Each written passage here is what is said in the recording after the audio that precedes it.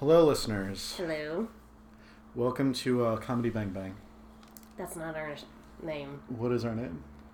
Armchair Apocrypha. Armchair Apocrypha. That's right. We're the podcast where armchair experts tell possibly true stories. Possibly. I'm Andrew. I'm Rachel. And we're joined by our friend Cameron. Hi. How are we doing? Cameron is our third guest armchair expert, Mm-hmm. and we're pretty excited to have him here. I'd like to guess what he's going to talk about before his segment. You want to guess? Oh, I want to Yes. know what your guess is. Well, when we get to you, I'll guess before you start. Cameron does trivia with us on Tuesdays. He is a fan of pop culture knowledge, movies, music, TV, comic books, Everything. I think that's fair. I think all sorts of pop Yeah. culture. Yeah. How are your guys' weeks? It was busy. Busy? It's right after Thanksgiving, so we Yeah. are all a little bit Worn out. worn out. Full. Very full, a little day drunk. Yeah. What's the punch drunk? Is that what I'm thinking of? With Adam Sandler? No. Ew. Just like the feeling of having done stuff all week and being a little bit drunk. Yeah, I don't know what that is. Okay. We'll call I it think that. punch drunk, I think, is a boxing thing. I'm not sure. Maybe. All right. So let's get started. Let's do it. So as I promised on Wednesday, I would be doing a podcast about Lucy Parsons. Yes. And Rachel and Mary were very excited. Now for that I one. remember. So Lucy Parsons, as you remember, was the wife of Albert Parsons. In Chicago, Albert was one of the Haymarket murderers. Mm-hmm. And Lucy Parsons was an activist and a feminist and a journalist all on her own. It's actually really good timing for this because a new biography about her is coming out by a University of Texas professor. I think her name is Jacqueline Jones. Yeah. Do you know when it's going to come out? Sometime within the next year. Okay. I just saw an article about it in the Chicago Tribune. But Lucy, she told a lot of stories about like her past, which were kind of contradictory a lot. The stories that she would tell were that she was Black, Mexican, and Native American. But the new biography says that that's not true, that she was Black, she was the daughter of a slave. Okay. And she said that she was from Texas. And the new biography says that she wasn't from Texas. She was from a plantation in Virginia and moved to Texas when she was very young. So her past is a little bit muddled. She would tell stories about her past that might not have been true, all that kind of stuff. She met her husband in 1870 while she was in Baltimore, I think, and they married in 1871. She would write for his newspaper, which was called The Blaze, or The Alarm. He was The Alarm. And she would write for it. Did he sound the alarm? He sounded the alarm. She had a famous article called Two Tramps, which was talking to railroad tramps, people who would jump the trains and ride the rails, all that stuff. Oh, yeah. Two Tramps is also the name of My Lady and the Tramp homoerotic fan. Oh, God. Was it good? Did you read it? I wrote it. So, no. That's how you do it. After the Haymarket affair, when Albert was executed, she went through a lot of different organizations. One of the problems that she had with the anarchist movement at the time was that a lot of anarchists wanted to go into trying to pull the Democratic Party to the left, which is still an issue that we're working with today. They wanted to try to swing electoral victories to try to pull the system over to the workers' favor, and she said that that was basically useless, wasted effort. She felt that reform would weaken the independent labor parties.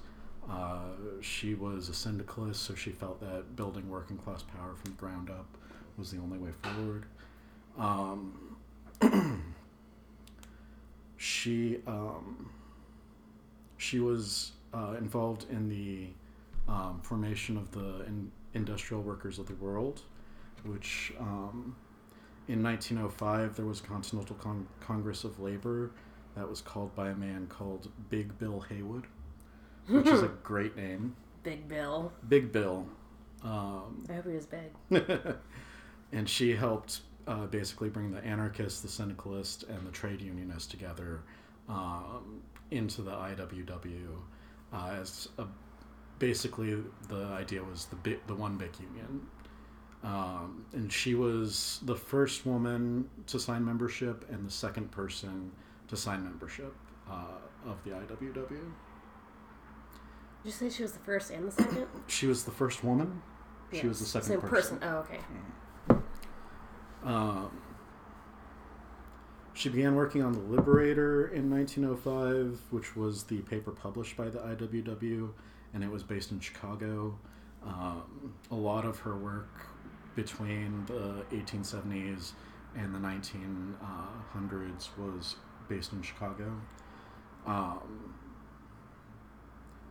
During the 1907 to 1908 period, there were a lot of economic crashes, and she felt that it was like the perfect time for anarchism. It was the perfect time to break down all of these systems that kept screwing over the workers. And she moved to San Francisco with the IWW and took over the unemployment committee. And she led hunger demonstrations, which were very successful and which fed into later demonstrations by the American Federation of Labor, the Socialist Party, and Jane Addams' Hull House, which I mentioned last week. In 1925, she joined, or she didn't join yet, she began working with the Communist Party. By this time, the anarchist movement had really fizzled out nationally. 15 years or Yeah. so. And so she saw the Communist Party as the way forward, the new revolutionary party. And so she signed up for them after working with them for about 14 years in 1939. In spring of 1931, there was a trial of 8 young African-American men and boys who were hoboing a train and who were accused of raping a white woman, even though, What? as is a common theme in the stories that I tell, there was no evidence that they had done anything, and one of the girls eventually recanted her testimony. The 8 young African-American men went to jail in Scottsboro, Alabama, and were found guilty of rape and were sentenced to death. So Lucy Parsons and her newspapers made a big deal about the Scottsboro case, and eventually they were able to get the charges reduced. All 8 men were still found guilty, and they were still held in jail, but they were not given the death sentence. A happy ending then. A happy ending. I was going to say, aren't you supposed to lighten it up? Didn't we talk about that last time? Lightening up? It had a happy ending. I don't know what else you want. Yeah. 8 innocent men were in jail. Yeah. They got out of jail, though. It wasn't life in prison. Oh, okay. They still spent time in prison, but they weren't life in prison. Yeah. Oh. And they didn't get the death penalty, And which is the happy ending. yes, that is the happy ending. It's the happy ending we all hoped for. She was killed in an accidental fire in her house on March 7th at the age of 89.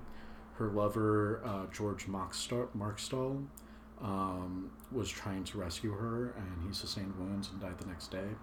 So they died one day apart, but they died from the same incident. At this time, Lucy was really interested in free speech for leftists because the government would come in and basically shut down all the leftist newspapers. They would blackball leftist journalists.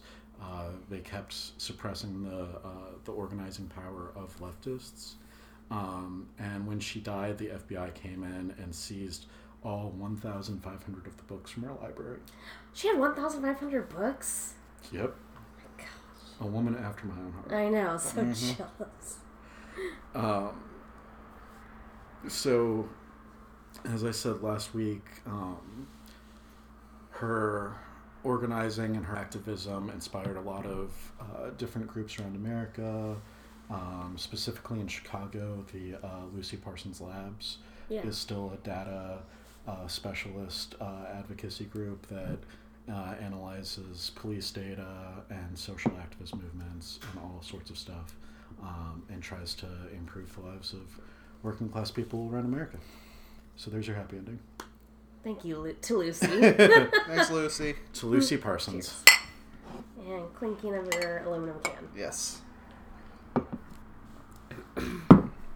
Okay, I'm not stretching too far from kind of Wednesday, or last one, but I wanted to talk about folklore, because I'm not familiar with a lot of it, so I just want to look up different kinds of folklore. I found 2, and I love listening to stories about it, but I don't know any of my own to tell, but do you guys have like a favorite folklore or anything along those lines, or know of one? We know Cameron is into cryptids. Yeah, I don't know. Folklore, that's broad. It is very broad. That's broad. You got a favorite piece of fiction? Into fiction? No. No. Well, just think about it. I'm a big Bigfoot guy myself. Yeah. Okay, yeah. The classic. So I went into 2 different folklores from 2 different parts of the world. So the first one is an Irish one called, it's called the folklore of Fetch. Fetch? Fetch, like that is so fetch.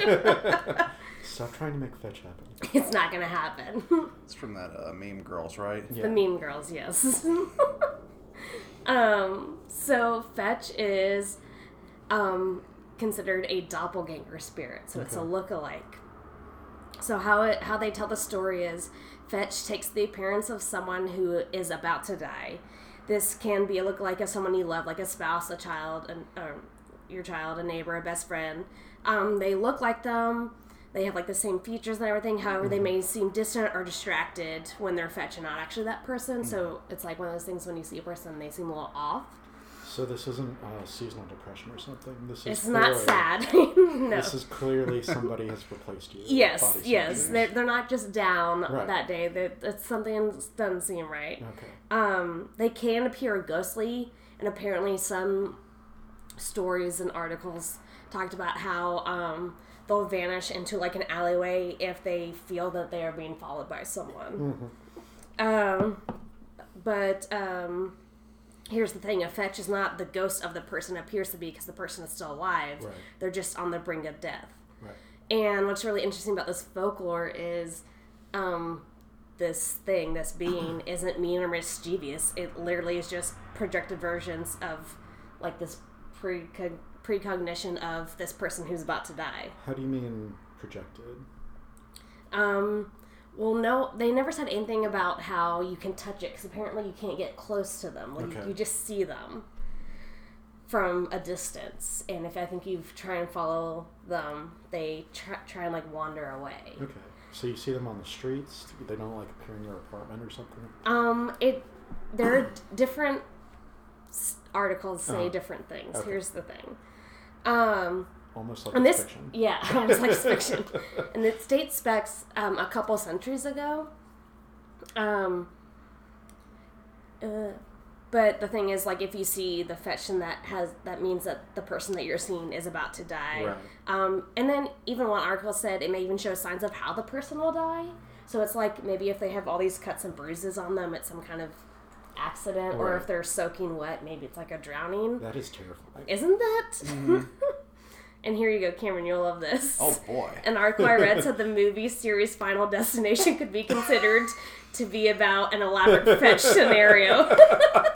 The victim usually dies predicted by fetch. To be fair, the movie Final Destination is about a lot of things. It is just a roving multi-film franchise, just about the human spirit. It's a touching story about human Oh, genetics. God. I can't believe we saw that in theaters in 3D. Oh, man, it was awesome. That's not the word I would use for it. Oh, it's so good. Was that the one with the race cars?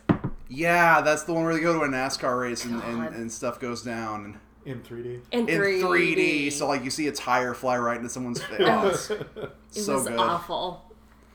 Ugh. So good. So anyways, when I saw that, I just like laughed hysterically out loud by myself.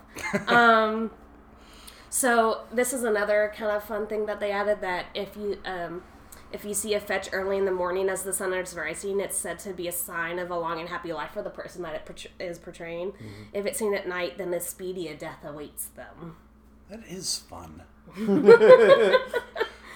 But who can see it? Some say that only the person who is about to die sees themselves, and mostly others said that everyone can see them but that person who's about to die. And then even if you say everyone can see fetch, so that doesn't very much clear things up. So those are opposites. Yep. Those first two. Mm-hmm. Yep. And then those first two. I versus couldn't third get one are into opposites. specific stories because they're hundreds of years old, and it's kind of like a not well known for folklore. Right. But this is the one thing I really liked on how to end this folklore. A lot of people claim that how fetch actually works is that it is actually born when we are born and lives alongside us, as always endeavoring to replace us. Oh. Now, do we know that those people just didn't have twins? You don't. Just Fetch is just a really quiet twin. I was thinking. The reclusive twin. Yeah. Identical twin. Yeah. I was thinking of it was either Fox or ABC had a show called Fringe, where there were alternate familiar. I think that was on Fox. universes. Yeah. And the people from the one universe wanted to replace people from our universe. Yeah. Yeah. That's horrible. No, I saw that. I remember that because in the alternate universe, they had a bunch of comic books where it was like Red Lantern and Red Arrow, and it's like, I don't know, I thought that was funny. It was a bunch of DC heroes, Their but Batman was the Mantis. yeah, Mantis. It was I great. thought that's fun. But that's all that they really had about that folklore, which I Okay. thought was interesting. What's your next one? My next one, I don't know if I'm pronouncing it right, is Baktak. It's from Iran. It's an Iranian folklore. And this one is kind of reminds me of the Nightmare on Elm I Street. think I read this one.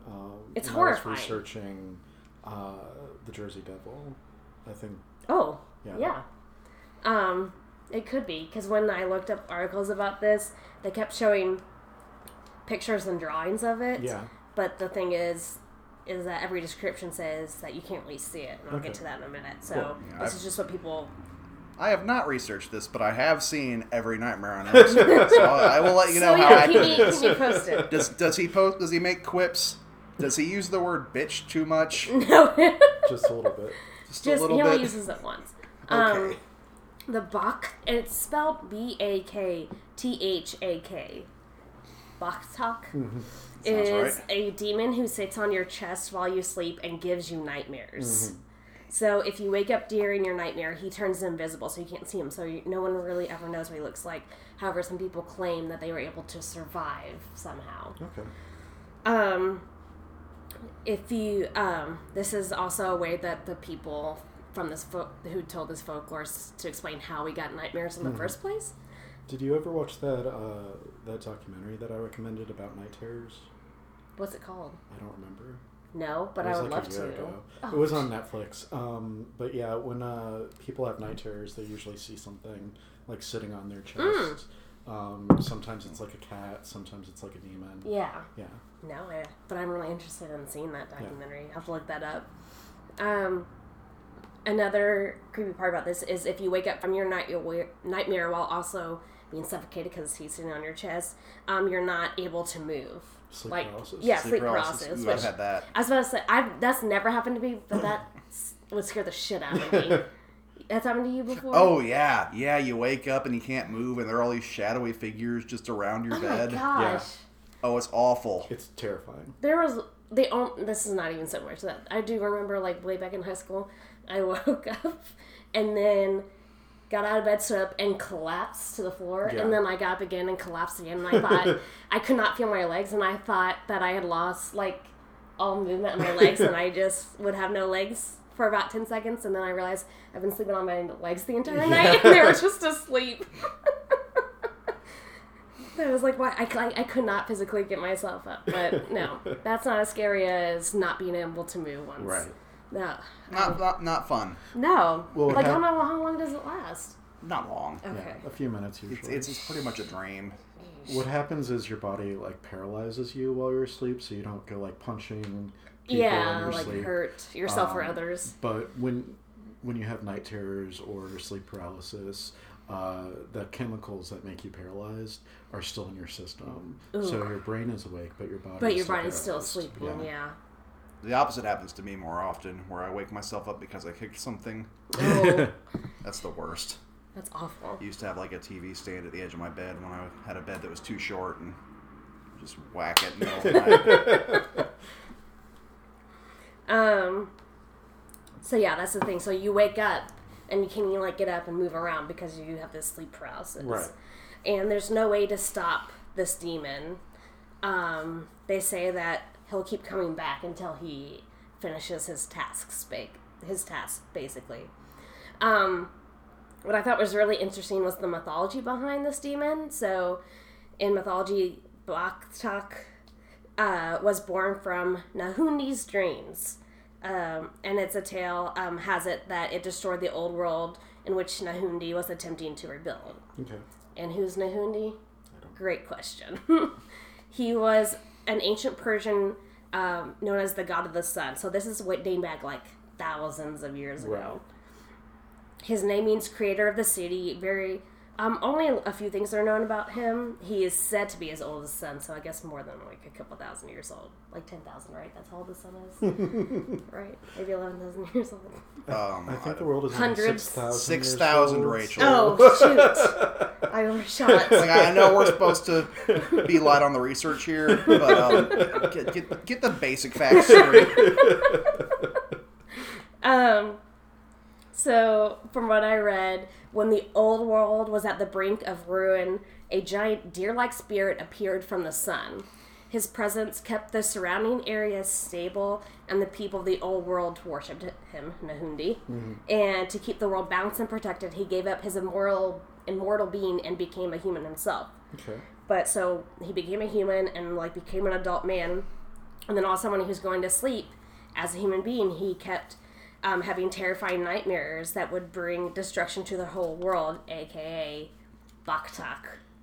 I feel so bad for this guy. Yeah. Mm-hmm. All he ever wanted was to help people. Yeah. And now he's got a demon on his chest. Now, yeah. Yeah. He can't. No. Can't do anything. It is said that Baktak destroyed the world within one night, leaving Nahundi having to continue a cycle of recreating the new world. But his reign of terror and death is stopped by a combination of effort of Nahundi and the newly born spirit of the dreams, Kaguys, Kaguys, and basically together, which is a heroic spirit, they like vanquish Baktak. So this isn't. It's a folklore. It never doesn't happen anymore. But they say that he could return if the balance of reality is broken again. Okay. Which I thought was kind of interesting. That is interesting. So he explains nightmares, but explains why no one's dying in their sleep anymore. I wonder if it originally was like to explain night and day. Like every night, Baktak destroys the world, and every morning, Nahundi rebuilds it. Yeah, I would believe that. I like that. I like that one a lot. It also sounds like a Final Fantasy game. So yeah, I really wanted to do. Well, those were my two, but I really wanted to do some like Native American folklore because I think it's really interesting. But It was really hard. I'm going to look a little harder because apparently we try to erase that part of history for some reason. Yeah. But I think if I get to go to the library, hopefully in like the next couple months or something, I'll do something on like either Native American history or some of their folklore and like talk about their spirits and their gods, which I find really interesting as well. So that's what I got. That's exciting. Something that I learned just randomly in the car with Mary a few days ago. Apparently, Kentucky doesn't have any native tribes because it was a hunting grounds for tribes from Indiana, Ohio, and Tennessee. But we have so many places named after so many tribes. Yeah, which is weird. Huh. I didn't know that at but all. And you know that Kentucky is like a Native American word? No. Meaning maize, like corn. Oh, really? Yeah. Huh. Cool. I'll have to look it up. It's like Kentucky-wa. And basically, in several tribes, it means field. And then in other tribes, it means corn. Interesting. Because I'll have to look that up, but I swear. Yeah. I believe that. Is this the part where I get to guess what Cameron's going to talk about? Yep. Yeah, I want to hear your guess. Okay, well now with that confidence, I feel like I'm like super going to be wrong. I'm going to be so mad if you're right. Are you going to talk about any kind of DC or Marvel character? No.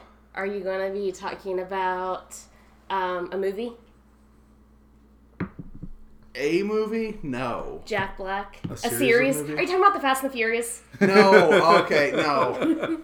All right, I'll do one more. One more guess. You get one more guess. He said a movie. Okay. Are you talking about like Pokemon? No. Okay. What are you here to talk about? God. With your piece of paper. Yes. Oh, that's you guys. shit! I should have been. You guys figured that out. had all your notes typed out. I scribbled mine on a scrap paper I found on my lunch break. That's good. fair. Yeah. In the late 1920s, a man named Marion C. Cooper had an idea for a new type of movie, a new type of monster. Mm-hmm. He described him as, his hands and feet have the size and strength of steam shovels. His girth is that of a steam boiler. This is a monster with the strength of 100 men, but most terrifying is the head, a nightmare head, with bloodshot eyes and jagged teeth, set under a thick mat of hair, a face half beast, half human.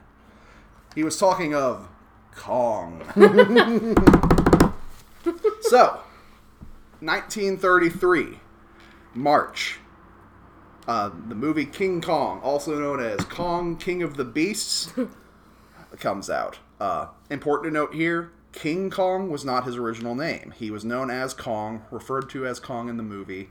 It was RKO Pictures, the production company, that said, hey, call him King Kong to, punch it up. And that is important because I'm not just telling the story of Kong here. I am telling the story of the legal rights and ownership of the name King Kong. Ah. This is a media law story, guys. Touche. This is a copyright and public domain story. Here we go.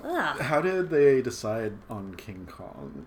Was that like they knew that it was going to be kaiju? Or... They liked alliteration. Kaiju didn't exist at this point. Yeah.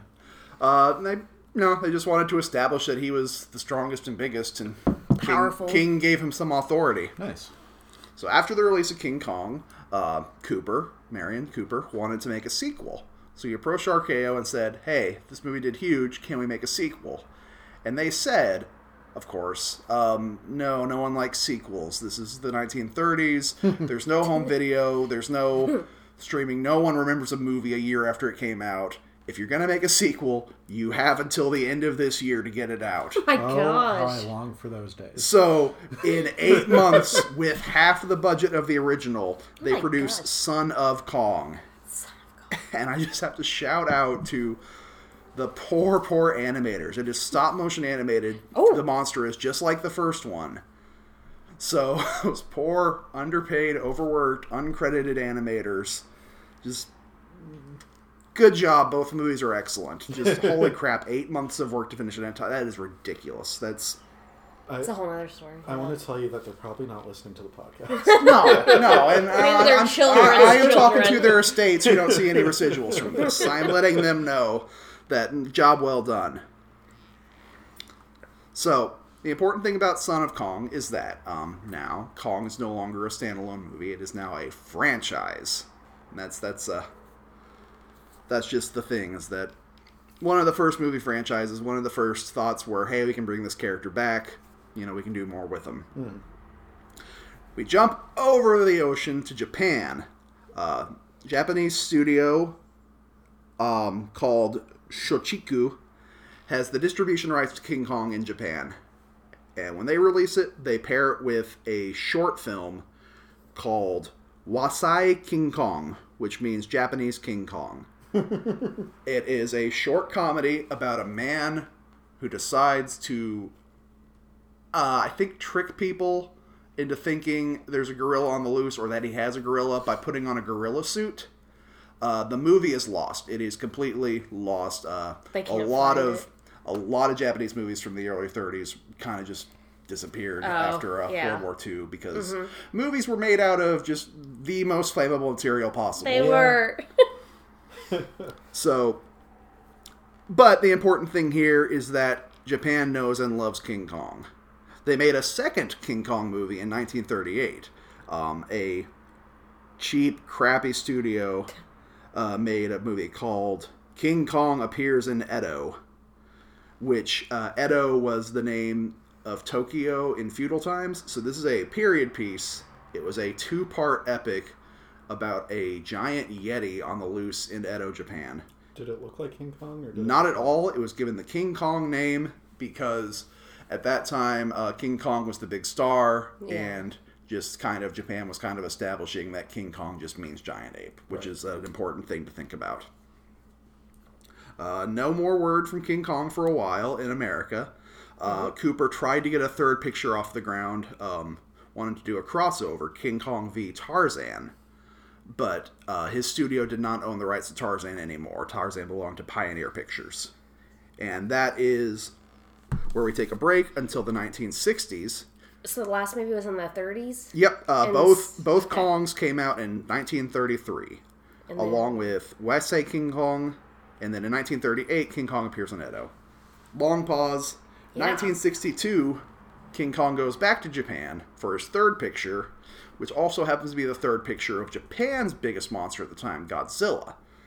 For King Kong versus Godzilla. Do you think that's like why they brought him back? It's like we need someone to match with Godzilla. I could see that. What I know is it's more complicated than that. A man named Willis O'Brien seeks the rights from RKO to make a King Kong movie. Now, RKO was no longer producing movies. I don't know if they belong to Warner Brothers yet or not. I know Warner Brothers eventually acquires them. Yeah. He wanted to make a movie called King Kong versus Frankenstein. I would see that. That doesn't sound like a fair fight, though. Well, Frankenstein's the scientist, and the idea was that Frankenstein would make a giant monster for King Kong to fight. Okay. Somehow along the way, he works with a studio called Toho, the Godzilla studio. Mm-hmm. They can't secure the rights to Frankenstein, or maybe they just decided to use a more popular monster. One way or another, it's Godzilla and King Kong. Okay. I used to have that movie on VHS when I was a kid, and I loved it. Aww. Oh, I don't know if I've ever seen it. Oh, Kong vs. Godzilla is really good. Yeah. So after that, Toho tries to secure the rights to King Kong to make a series of Kong movies. They wanted to follow up the Godzilla series with a Kong series. Yeah. Toho initially says no. But in 1967, Rankin and Bass, the American animator studio, best known for Rudolph the Red-Nosed Reindeer and all these stop-motion stuff, had a traditional cel-animated King Kong show called The King Kong Show.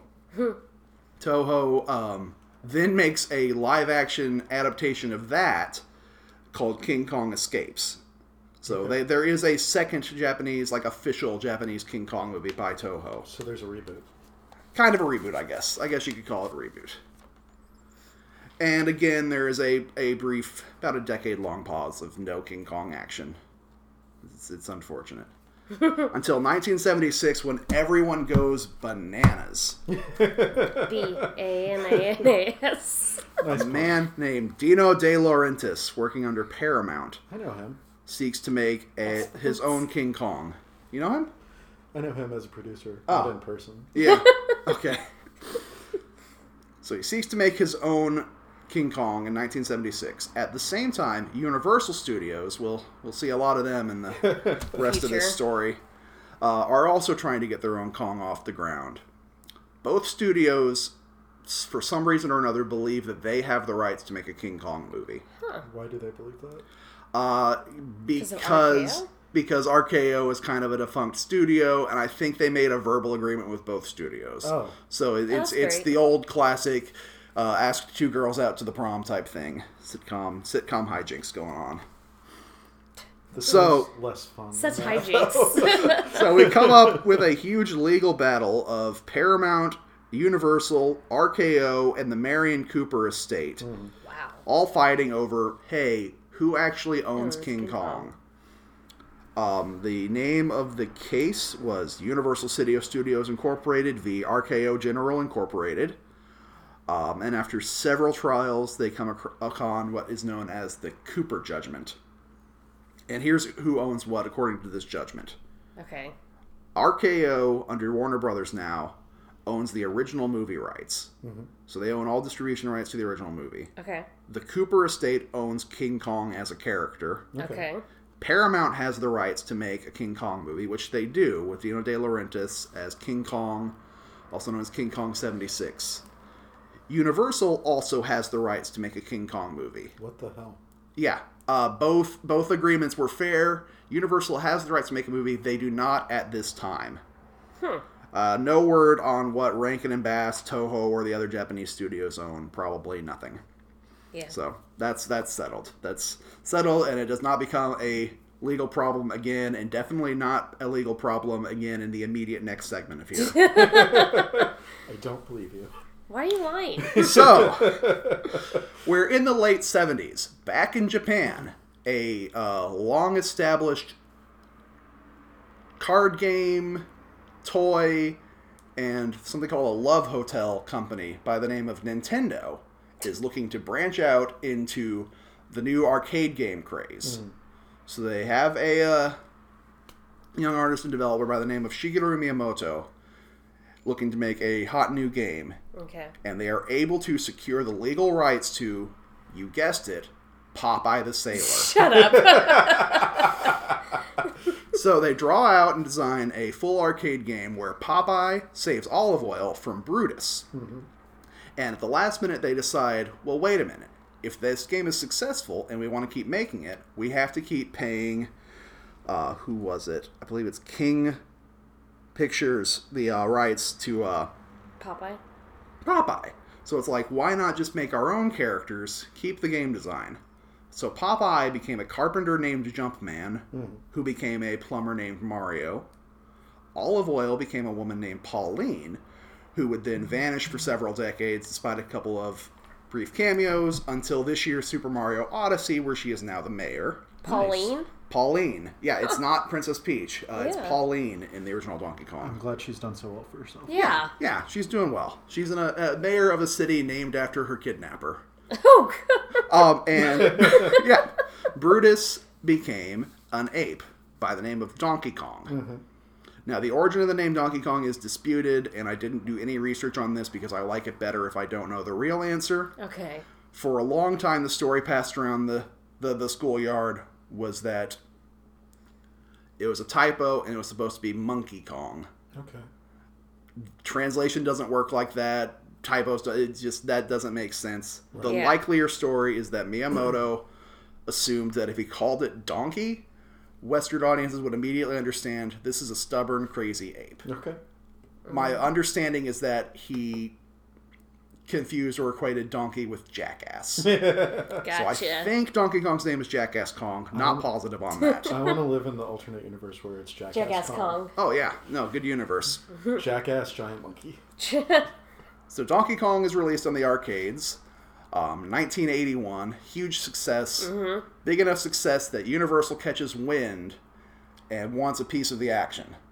So they sue Nintendo, claiming, hey, Donkey Kong is a blatant ripoff of King Kong, which we happen to own.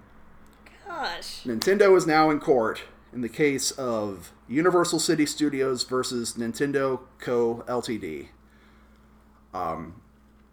They hire a lawyer by the name of John J. Kirby Jr., Nintendo does. Kirby. And that lawyer is able to prove by that Universal does not own King Kong. They, in fact, own the rights to make a King Kong movie. And they do this by using the ruling from Universal Studios v. RKO General. Yeah. Yeah, they use Universal's own previous legal case against them. Universal is not coming out ahead of this. No, I think that's my favorite part of the story, is that they use the same case they had already not really won against them to remind them that no, you don't own King Kong, you have the rights to make a King Kong movie. Right. So that's the fun thing.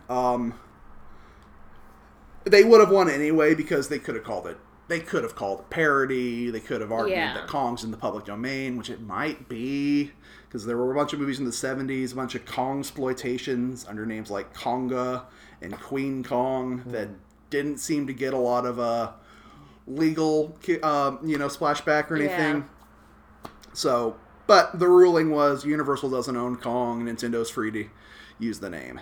Cool. That's a fun little treat. The lawyer, John Kirby, is said to be the namesake for Kirby. That's what I was thinking. It is said that for essentially saving the company while they were struggling to get a foothold in America, Nintendo rewarded him by, just as an Easter egg, naming one of their new characters after him. I don't know if that's true. I do know that they bought him a sailboat named Donkey Kong. Nice. And gave him the exclusive legal rights to name sailing boats Donkey Kong. So if you see a sailboat named Donkey Kong and it doesn't belong to John J. Kirby, there's a case there. Yeah. Good move, Nintendo. Mm-hmm. So from there we get into the point where it's really unclear who owns the name Kong, who owns the property of King Kong. In 1998, Warner Brothers Studio, who I thought owned the rights to King Kong, released a straight-to-video animated musical remake of King Kong called The Mighty Kong.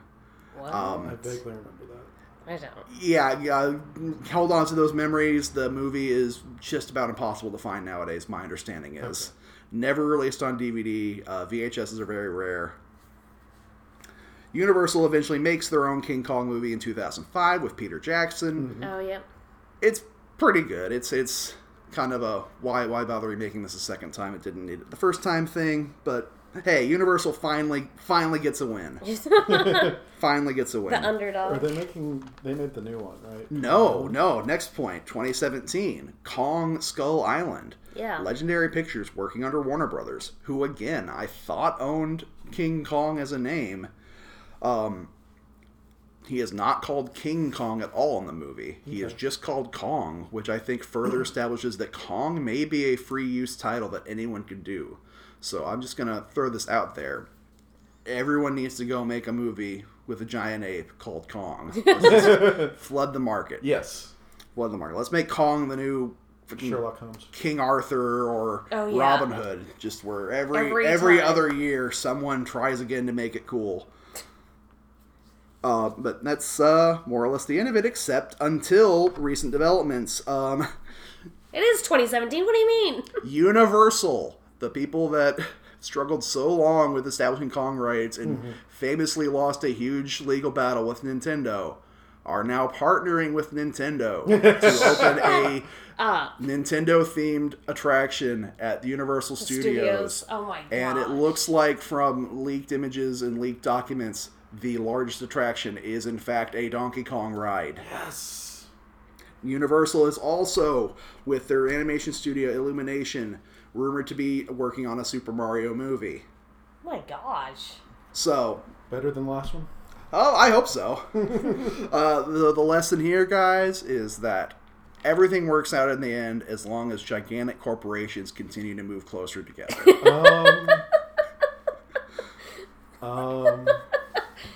That's what I got. That was beautiful. I brought a tear to my eye. That's the story of who owns Donkey Kong, or who owns King Kong, and the answer is, I don't know. Alright, so when are we going to make our Kong movie? Yeah. Who's going to write the script? You'll write the script. I'll write the script. He'll work on the sets and the signing. Yeah. I'll direct it. Okay. How are we going to do it? We're going to do CG, ape suit, stop motion, I all think- tried and true techniques on Kong.